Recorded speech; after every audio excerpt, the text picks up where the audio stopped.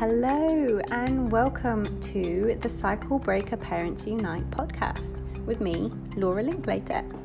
The podcast for thoughtful, conscious-minded parents who want to break the cycles from their difficult childhood, end the cycles of arguing or disconnect in their family relationships, and unlock the dream parent inside them so they can show up for their family and for themselves from a place of love and joy.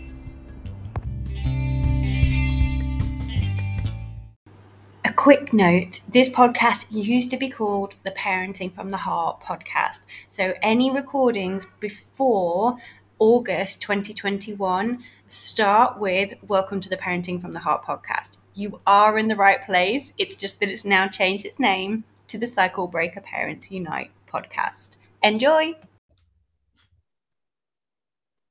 Hello, and welcome to another installment of the Parenting from the Heart podcast. Today, we are talking to the lovely Joanne Roach from The Foodies. Hi, Joanne. It's really great. So this is we're doing a YouTube video, and this is also going to be the podcast at the same time, because some people like to watch interviews and some people like to listen to them. So we thought we'd do both, which is brilliant. And the reason why I've invited Joanne on, I'm going to ask her to tell us all a little bit more about what she does, but it's because one of the most common things that I get asked, because I do conscious parenting and supporting parents with their healing and their skills to become the best parents that they can be, people ask practical skills. So we do talk about a lot of healing, and we talk about things like hypnotherapy and how to move forward on our own personal journey. And it comes hand in hand with, how do I get my kids to put their shoes on?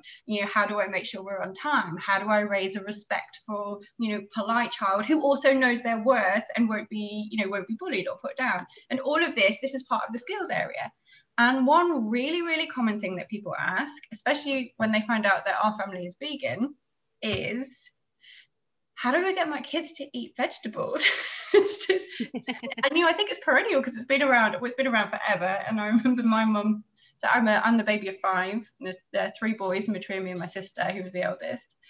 I remember us having it too. It's just, or one of them who would have them, but only if they were so covered in tomato ketchup that you couldn't see them. And this is really, really common. And then I met Joanne, and I thought, brilliant. We could join forces, and actually, hopefully, this will be very useful for for the listeners, the conscious parents. So, Joanne, can you tell us a little bit about first, what is The Foodies? And then give us some ideas for how to get our children to eat vegetables. Okay. Yeah, I grew up in a very similar household. We kind of, got what we were given. But I can remember that every time anybody said, oh, this is tangy, that meant I'm not going to eat it. Like, tangy became our word. It's a bit tangy. And Mum would go, had spicy.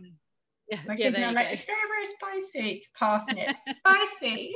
It's still spicy. So I run The Foodies, which is basically about getting kids to love their fruit and veg. So definitely the right person for this conversation. I use familiarity basically to encourage children to like their fruit and veg. So the world of food is like, there's so much information now. We're in kind of a minefield. We've never had so much food, but a lot of it isn't necessarily what you'd want to be eating all of the time. There's so much messaging about it. There's a lot of guilt about it. Like, parenting's hard enough as it is, and food is hard enough as it is. You put the two together, it's like a recipe for guilt and distress and anxiety. And it is interesting. I am doing another podcast with somebody in a couple of weeks, and it's for mums, my mums and dads, but mostly mums, and our own body issues and our issues about guilt with food, and a lot of people, because I work with cycle breaker parents, so this is the parents who have had traumatic or chaotic or distressing, confusing upbringings, and they then want to break the cycle for their children. And then when you start looking into cycle breaking, people are like, I had a really terrible relationship with food as a kid. I had to finish my plate, otherwise I was in trouble. Or even societal norms. I have 2 sons and a daughter, and I do feel this a bit with both of them, but especially my daughter. I just look at the magazines and I think, I don't want her to be like, I think me and you are probably about a similar age. I don't want her to take all of these airbrushed images on and want to be skinnier. And how do we do it? And food is really the start, the food and the self-esteem, isn't it? It is definitely. And yeah, so like we've got all of our own issues about food and our own bodies and what we eat, and then we have these ideas of what we think we should be doing for our children, and some of those everybody else has ideas. Yeah, like, you know, it's like, how am I eating in front of my children? How am I encouraging my children to eat? How do we eat when we go out? And it's just such a massive minefield. And like, I'm not a dietitian or a nutritionist, so like I don't get into the whys and wherefores of different value systems around it. But the one thing that everybody agrees with, like no matter what kind of dietary framework you have, that everybody can afford to eat more fruit and veg. Like, you know, if we eat lots of fruit and veg, like any diet becomes healthier if you add in fruit and veg. So, and it is one of the biggest problems for parents is getting children and schools, getting children to like their fruit and veg. So there's quite a lot of studies about the fact that if children are more familiar with food, they're more likely to eat it. So they've done some reasonably good large scale studies and small scale ones in like day nursery settings or with a group of families that visit a family centre, that kind of thing, where they use different ways to build children's familiarity and then track how the children then absorb food later on. So things like there was experiments where they'd have one group of children would have an adult demonstrating some food in front of them, chopping some off and cooking it and so on, but the children didn't get to touch it. Or there was another one where the children got to interact with it and chop it up and do all of those things. And the ones that had been able to interact with the food themselves, then over the following weeks, ate those foods that they'd seen and interacted with more than the other group. You know what? I've seen that in our house. We bought one of those. It's like a cheese grater. We don't have cheese, but it's one where you put it in, and then so the kids aren't getting their fingers anywhere near it, but you turn it like that, so it's safe. So I would chop them up, or like my eldest would chop them up, and we put, say, a carrot in there, and then they turn it. And I mean, like kids, I mean, seriously, my kids were having a fight over who got the most grated carrot. And my husband and I were like, what?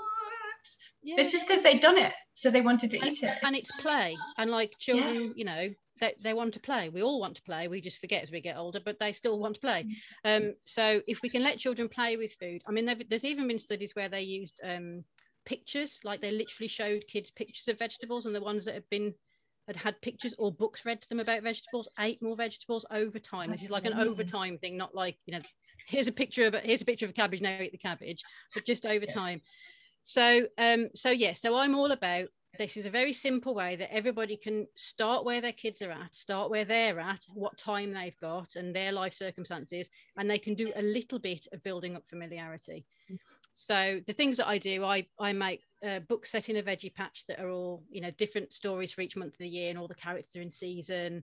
Would you mind sharing as well? I know the people on the podcast won't get it, but the people watching the YouTube video, like you can see it, it's so brilliant. So we're currently in July, so our food of the month is tomato, and they're just little normal stories, you know, you can see there, they're just little stories for young children that a child can either read themselves if they're an early reader, or they're made to be nice to read aloud for an adult to read to the child, and they're just little stories set in a veggie patch, normal little adventures. But they are fairly accurate, so they're like seasonally correct, and you know, that we don't have cutesy names. They're just this is what fruit and vegetables look like in their setting. And then I do a subscription box, which is loads of activities and so on, and I have a load of free stuff on my website. So like, I'm not here to sell all my stuff. There's loads of free stuff on my website. And I should just say to everybody, we'll put the website in the show notes, so you can just you know, click through from the podcast or in the YouTube, I don't know what they're called, but the notes, so it's all accessible. I am definitely going to go on there, because this is exactly the sort of thing that we would have had when we were in UK. We were just working out whether we could get it into Vietnam, but actually we can't, because it comes with seeds and they won't let it in. But yeah, so that's what I base my stuff around. But my whole message is basically, wherever your child is at, just introduce foods to them at times that aren't the meal time. Now, that's a really interesting point as well, because I think a lot of people are like, here's this thing, eat it. And I remember from being a child myself, like, it's different is scary, isn't it? And especially if it's something like a mushroom, because we're in a different country. We've been here in Vietnam for nearly a year. August will be our first anniversary of here, and it's like, there's a lot of, you know, food that we're used to, and we used to eat quite a wide range of food. But then there's things like the mushrooms or the fungi has like caused us no end of wobbles here, because I don't know if there's like 1,000 different types of fungi, and there's like little ones with little caps, and there's like frilly ones. And for the first about 3 months, I mean, the first time one of them was put on my plate, I genuinely went, oh, because it was different. Well, that's it, isn't it? And it reminded me of, you know, my kids were like, no. And now they're like, oh, can I have some in my pho?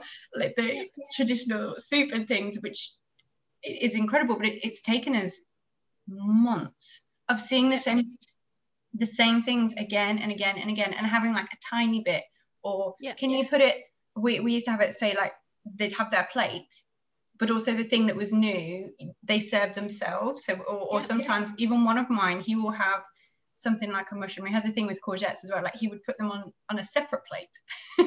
He will, and we sort of look at each other, my husband and I, and we're like, he's gonna eat courgette, fine, I don't care. I'm not going to fight this battle, like, because it's not a battle.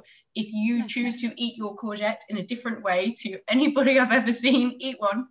Who cares? Yeah, exactly. Well, and I mean, that is the thing, like you're saying, with, you know, it does make you realise when you go into a different setting. If you go to a dinner at somebody's house that you've never been to before, or you go to a new restaurant and there's something on it, if you go to a restaurant that's a different food culture and you don't understand the language, so you're having to ask the waiter, there is a moment of trepidation where it's like, what's in that? Like, what does that ingredient mean? And like, we're adults and we're negotiating the world as an adult. But if we have that moment of trepidation, what must it be like for a child who has a much more limited sort of palette of information to be kind of like, well, what is this? And I'm being expected to eat it. You can build up ways of building their familiarity outside of the food. Now, like, obviously food costs money, so like I'm not proposing that everybody goes out and buy, like, you know, £100 worth of vegetables and play with them every week. That's not how I do it, and it's not feasible. And that leads us on to the other thing that people used to, a lot of people say is, you know, we especially maybe in lockdown, or, you know, people will say, like, you know, I had a baby and then my toddler, you know, I had my toddler and I've been, you know, feeding them, but I just couldn't cook things from scratch. I was too tired. So we had a lot of things like chicken nuggets or you know, pizza, like standard things. Or even after Christmas, I have this exact thing, because they get used to all these, you know, rich treat foods, and then end up in this position of saying, but they will only eat chicken nuggets now. And if I put anything that isn't chicken nuggets on the table, they refuse point blank to eat it. And I can't afford, I remember this from a Jamie Oliver thing as well, like, I can't afford to, time-wise or money-wise, to make something from scratch and to have a go, you know, like, oh, look at me, I'm trying, and then for my kids to turn it down. Like, I literally don't have enough money. And that was true before the pandemic, and it is most definitely true after people have been furloughed on 80% or lost their jobs. And that's kind of going from, well, we can only eat chicken nuggets, to I have to have a gourmet meal cooked from scratch that, like, either people accept or reject. And there's so much of your own personal confidence in that, because you've made this thing with love. And then it's like they're rejecting your love if they reject your food, which is just an awful feeling. A granny once said to me, nobody gets emotionally attached to a fish finger. It was after I had genuinely burst into tears because the kids wouldn't eat something. I had 3 babies under 3.5, and it was that point where the oldest wasn't even 4, and she was like, just buy something in a box today. Just you have permission some days to not do it, and actually you're right, it does feel like a real rejection when they won't eat something. And the downside of being stressed about food is that it's 3 times a day plus snacks. So, like, you have 3 opportunities plus snacks, so 5 opportunities a day with young children to feel inadequate about yourself. But the flip side of that is that you've got 5 opportunities today to just, you know, have a tiny little success, or to improve on yesterday, or whatever. So, like, if you have a few days in a row where, like, everybody's feeling a bit grotty and there's a lot of food that isn't that great, doesn't matter. There'll be lots of other days.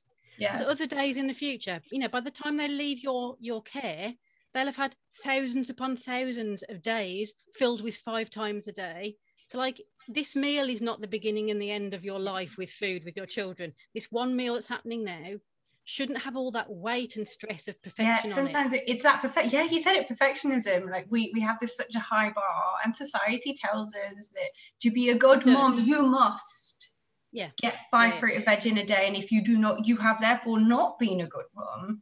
And if your house isn't clean, you know, it's all that other stuff. If your house isn't clean and your laundry isn't folded, then you have failed. And that's you've not, like you said, it's opportunities. Like you have 5 opportunities, lots of opportunities to offer them something. So just the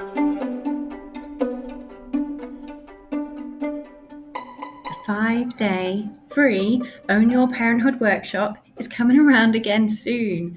It is starting on Friday, the 13th of August, and is going to be held over in the Facebook group Cycle Breaker Parents Unite. You are more than welcome. All you need to do is join the Facebook group, and the links are all in the show notes, so you don't need to remember it. Enjoy the atmosphere and the free Friday trainings that I put on every week. And then on Friday the 13th of August, I will pop up, go live, and I will deliver the workshop every day for the next 5 days, plus the bonus day on day 6. So the day 1 is about conscious intention isn't enough. Day 2, we talk about getting off the power seesaw. Day 3, I introduce you to polyvagal theory, and it's called biohacking safety. It's all about creating safety in your body. Day 4 is called becoming a cycle breaker. Day 5, it's very exciting because it is called step into your power. And the bonus session on day 6 is all about lifestyle design, designing the life that you would like to live. Again, all you need to do is come over and play in the Facebook group, and we would absolutely love to have you there, starting from the 13th of August. There's ways and means in between that kind of like, will they accept my gourmet, monkfish with 3 side vegetables, or will they only eat a fish finger, which is pretty much the 2 ends. There's loads of other opportunities that you can either do just putting a small amount on a plate, putting a small amount on the table, and so on. Like keep presenting the foods.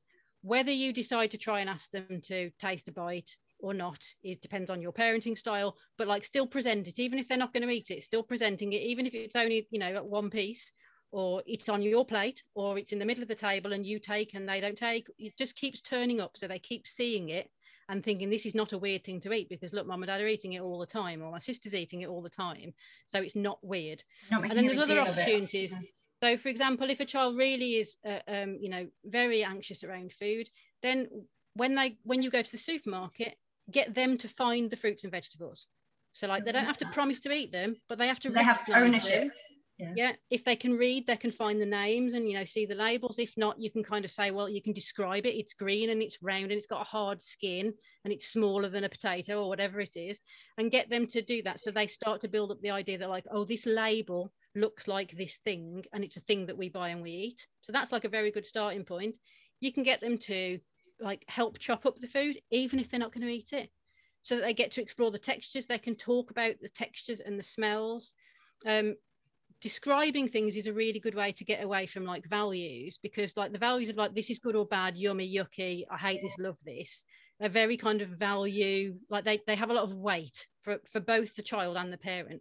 Whereas this is slimy, or this is scratchy, or this is salty, or this is tingly on my tongue, or this makes my nose wrinkle. Those are all ways of describing food, but they have no values, do they? Like the fact that something might be spicy could be good to one person or bad to another. That's really interesting, because this is one of the things that I teach about children's emotions. About it is what it is. I'm feeling sad. Okay, what's that telling you? And we get it's the same thing, getting curious. What exactly does it look like? What does it, if I turn it, what does it look like on the underneath? What if we cut it? What's it like inside? That's actually exactly what we do. So you can. I'm thinking, because obviously I work with mostly conscious parents, or people who are aspiring to be conscious parents, and of course it's one of those things, anybody who actually directs their mental energy into it is by virtue a conscious parent. So there's no bar to strive for. It is, you are who you are, and that's awesome. It's actually part of the same thing. So it's not like, oh, I have to learn this thing for food, oh, I have to learn this thing for emotions, oh, I have to learn this thing, tick tick tick tick tick, which is why I would worry a bit about the like tick boxes. It's a general ethos within the home of, oh, that's interesting, Yeah, like don't silo food into like there's like play and learning and entertainment and, you know, family time and all that. And then there's food. Like food can do all of those things. So like, you know, instead of like playing together and then you go and prepare the food, just for like 2 minutes. I mean, having kids in the kitchen can be really stressful. So I'm not suggesting like always get your kids to cook with you, because like not everybody can do that. Oh, some days, yeah. Like I love cooking with my kids, but like, you know what, once a week, once a fortnight, that I actually have them in the kitchen when it's the main family meal, because, you know, I've got to get the food on the table by a certain time so we can get on with the rest of the evening. Yeah, and like mine are small, so you have things like the kettle and the knives and things, or some days we can be set up. And yeah, I mean, mine is 17 and 19 now, so I've got the opposite end, which is that like my son cooks once a week, and some of the weeks he repeats a recipe, and some of the weeks it's a new recipe, and so I have to go in and teach him it. So like on those weeks, obviously I've got to have the time and the energy to kind of stand there and go, actually no, it's better if you do it this way or whatever. So yeah, like you just don't always have the bandwidth, and that's fine. But like, you know, you could get a child to just literally come and like grate a bit off the side of, just do one grating off the side of a carrot, and then talk about the gratings and smell the carrot and say some things about it and wander off. That's a 30-second thing, but they have then interacted with a carrot in a way, and they've talked about it, and they've like had that, they've like made friends with that carrot for that split moment again. And those little things just add up. It's also quite good if you show them before and after cooking, so they can kind of go, look at this, like, look what this is like when it's raw. And then when we bring it to the table, you can have a feel of it. And like, you're not going to say they've got to try it, but you can say like, you know, squidge it now and see what it's like. Oh, it's hard, isn't it? Like when I get to the table, I'm going to give you a piece to squidge, and you can see what you think of it, and you can smell it then. And so it's kind of setting up for a repeat experience. You actually just reminded me of a long forgotten memory that I'm pretty sure there was, I'm going to ask my mum about this. I think there was years of my life where I wouldn't eat carrots unless they were raw. In fact, I remember it. I remember her like cooking, like cutting them and putting them in a pan and then leaving some for me, and I would only eat them raw, because it wasn't anything about with the actual carrots. It was how they felt. And so often it's not really necessarily about the taste, it was how they felt when they were cooked. And bless her, she didn't half overcook.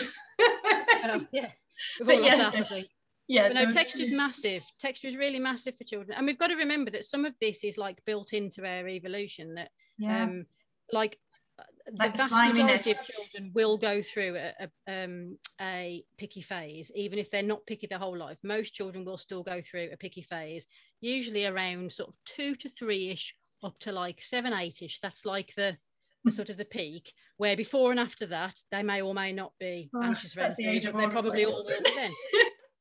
And it's because, you know, that's the point at which they would be crawling about, getting out on their own 2 feet. And so evolutionarily, they think, we're not sure, but we think it's because it stopped them then picking up poisonous things and eating them when they were independent. So they don't, I think it's called neophobia, I think, the fear of new things. So they like don't go for new things without checking it. I'm not 100% sure on that, but I think it is. But yeah, so like that's like a normal thing, and like instead of kind of making that, well, it's good to know as well. That is so good to know, because now this is a completely different podcast. The whole thing of like, are we supposed to live in these, you know, nuclear families in our homes and not interact? I would argue probably not, but that's just how we live right now. But it's so easy to feel like I am the only person who finds this hard. And then if say you go to baby group or school, or, you know, meeting people, whatever age your kids are, you know, whether they're babies or teenagers or anywhere in between, we don't offer, you know, you don't see people go, oh, hi, how are you doing? You're like, oh, they won't eat, it's so stressful. You know, people sort of put that Instagram-y spin on it, unless you've got really, you know, you're with really close friends and then they just share everything. But it's that it can make you feel like there's only my kid who won't eat. And actually it's, like you said, it is phase, it is all kids. Well, I can tell you, I spent 6 of the last 10 years working in school food, and I can tell you that there are definitely more kids that have some element of pickiness about a certain amount of food. Like, you know, not that all kids are picky about everything, but there are more kids in primary schools who have things they don't like and don't really want to eat than there are kids that will just eat everything in front of them. Like, I'm just tell you that categorically. There are ones that will eat everything. Really good to know. There are ones that won't eat anything at all and have to have a very special packed lunch setting that is this very rigid thing. And then everybody else is in between, and the majority of people are somewhere in the middle. So it's just like even grown-ups are like that. I have things that I just won't eat right now because I don't like them. I don't like Brussels sprouts, and actually that's fine. It doesn't define my value as a human being. I just don't like them. I try them every year at Christmas. Still don't like them. I do think possibly at this point we can't be friends, but hey, right? So I really like how they look because they would look like jingle bells, but I just every year. Maybe I need to put more butter on them or something. But yeah, that's the thing. As adults, we choose our own food, and then we go to restaurants and we choose our own food. And the only time we ever get stuck with somebody else's food really is if we go to somebody's house for dinner, and then we have to decide whether or not to like eat something we don't like, or be impolite and not pick that thing up. But like most of our life, we have a lot of control, and children don't. So there's basically like find lots of opportunities for them to just interact with food where they're not being expected to eat it. As many times as you can. If you then do want to do tasting with your children and you want to build it up, start where they're at. So if they won't eat the stuff, then get them to smell it. If they will smell the stuff, then maybe the next one is to touch it on their lip, or to touch it with their tongue and see what the tongue feel is like. They can touch it with their hands. They can try a tiny bit. If the child is really anxious around food, always have a napkin, and it'd be perfectly okay to put it in their mouth, chew it a couple of times, spit it back out again. Like, don't have an expectation that they'll swallow it, because that's a real barrier for a lot of children. I wonder how many people listening to this were never given that option as kids. Oh, well, I wasn't. Like, you eat it, it's on your plate, you eat it. There are starving children in other countries, eat it. And actually that just makes it makes it worse, because then it's a whole nother level of stress. And sometimes we have, you said like there's thousands upon thousands of meals over the time that your child is with you until they grow up. So if they won't eat that, parsnip or whatever it is that particular day, and they need to chew it twice and spit it out, but if they do that enough times, then one day they'll swallow it, and then in 3 years' time they'll be asking you how you roast one when it's their turn to cook dinner. Exactly. And there's also loads of various things on that. It is a long game. There's loads of studies on like how many times a child has to try a food, or an adult for that matter, try a food before they will accept it. And it's anything from like 5 to 25 times. That's a lot of failures, but they're not really failures, are they? It's a lot of attempts and getting used to it. That's just to accept the food. That's not necessarily to like the food. That's just to get past all of the feelings about it. For some children, it takes lots of trying of a food to get past the feelings and to actually be able to really think, do I like the taste of this, without any of the anxiety about it or the newness of it or any of that. It might take them that many times to even know. And then also people's taste buds change. So a child might like a food. One of my children really hated tomatoes, as in that you would eat them, but he really hated them. And then about 3 years later, like kept having them. They just kept turning up on his plate every, few weeks or so, and he kept eating them. And then now, like, it's his favourite food. And he always said, like, if I'd not carried on just putting them in front of him, like, without any judgment, well, sometimes they probably watch judgment. Someone's probably, put that tomato, will you just not give it a bite? No, I don't like it. Well, I'll just have a bite. Human, yeah. I probably did do some of that. But yeah, like he wouldn't have those things in his life now. Yeah, and also he'd have a mindset of like, I don't like these, and then that might hold him back. And I mean, I know it's a tomato, but in the grander scheme of if we don't keep giving our child, I know I'm veering into the sort of behavior and mindset of how they feel about themselves. So like if we always say like, you're the stubborn one, then they develop a sense of their self, which is I am stubborn, or they fight us on it. And neither of those is useful. The words yet and so far are quite good. So like if your child says, I don't really like carrots, and you're like, yeah, you don't like carrots yet, do you? Or you haven't liked them so far. But we've only tried them a few times, like that's quite good, because it gives them possibilities. It isn't a defining part of their character. It's just that so far when they've tried a carrot, they haven't liked it. So they don't like them yet. And that's a casual conversation as well. It's not like you must eat this. It's just like, I see that. Yeah. Oh, I'm curious. I'm interested. But I've got an adult friend who grew up in a household where food was quite restrictive, and when she got married, her husband was very adventurous about food. And what he said to her was, think of the thing that you like the most, like think of the meal you like, your very favorite thing. And she thought about what it was, and he said, what if this thing that don't want to eat, what if that's as good as that or better? And she was like, okay. And she started trying things, and now she'll eat anything. But that was that kind of like, well, what if this thing that you won't accept is better than that's like green eggs and ham, isn't it? It is, yeah. Yeah, but all the way through he's like, I don't like it, and then it was like the last page, he's like, oh gosh, if it'll shut you up, I'll eat it. And not that that's what we want them to get to, but you know, and then he's like, oh, I do like it. And sometimes my kids actually quote that book. So you know, things like your books are so useful because it does make them go like, oh, you know, actually I know tomato, like I'm familiar with what a tomato is, so I might eat it. Whereas if it's this new alien thing plopped on their plate, it's like, oh, I don't know. So I think just in general, I've said a load of things now. Yeah, they're great. Somebody could be sitting there kind of but somebody could be sitting there going like, oh my god, I've got to do all of these things, and like, you don't. Just start where you're at and just try some things, try one thing. And if you think about it in these terms, if you just experimented with food a little bit and your child ended up accepting, not necessarily loving, but accepting and like tolerated eating a bite of one food a month, just one food a month. Actually, that's so doable. That's not scary. And that's not a complete waste of money, like 1 carrot a month, or, you know, like 1 bag of carrots a month, we can do that, or 1 broccoli or 1 cauliflower. Like that's not going to break the bank. And if they don't like it, then it's not upset. Like, we don't need to be upset about it, because we bought it knowing that it probably would be rejected first, and then less and less and less so, and then eventually accepted. But that'd be 12 foods a year. So like if you start at 1, by the time they get to school, that's going to be 48 foods by the time they get to school that they've tried. And if they like half of them, that's 24 fruit and veg that they would like by the time they started school. And if you're already like a 5-year-old, if you carry on with that till they're 11, even if they reject 3/4 of them, you're still going to have like a battery of 20 to 30 foods that they can go to other people's houses and eat. They can eat in their school dinners and so on. So just these little bits. Basically what I want to say is, like, have hope that small steps add up over time. You're going to have these kids in your households for like the best part of 20 years. And during that time, you've got lots of opportunities to very gently just put these things in their life and have them accept them or not. And so like this meal that you're cooking today and you're worrying about today is not your whole parenting around food. It's just this evening's meal. And there's plenty of other chances to not get it right or get it wrong, because there isn't a right or wrong, but to present your child with a chance to be adventurous, another chance. There'll be loads, there'll be hundreds, thousands of them before they leave your house.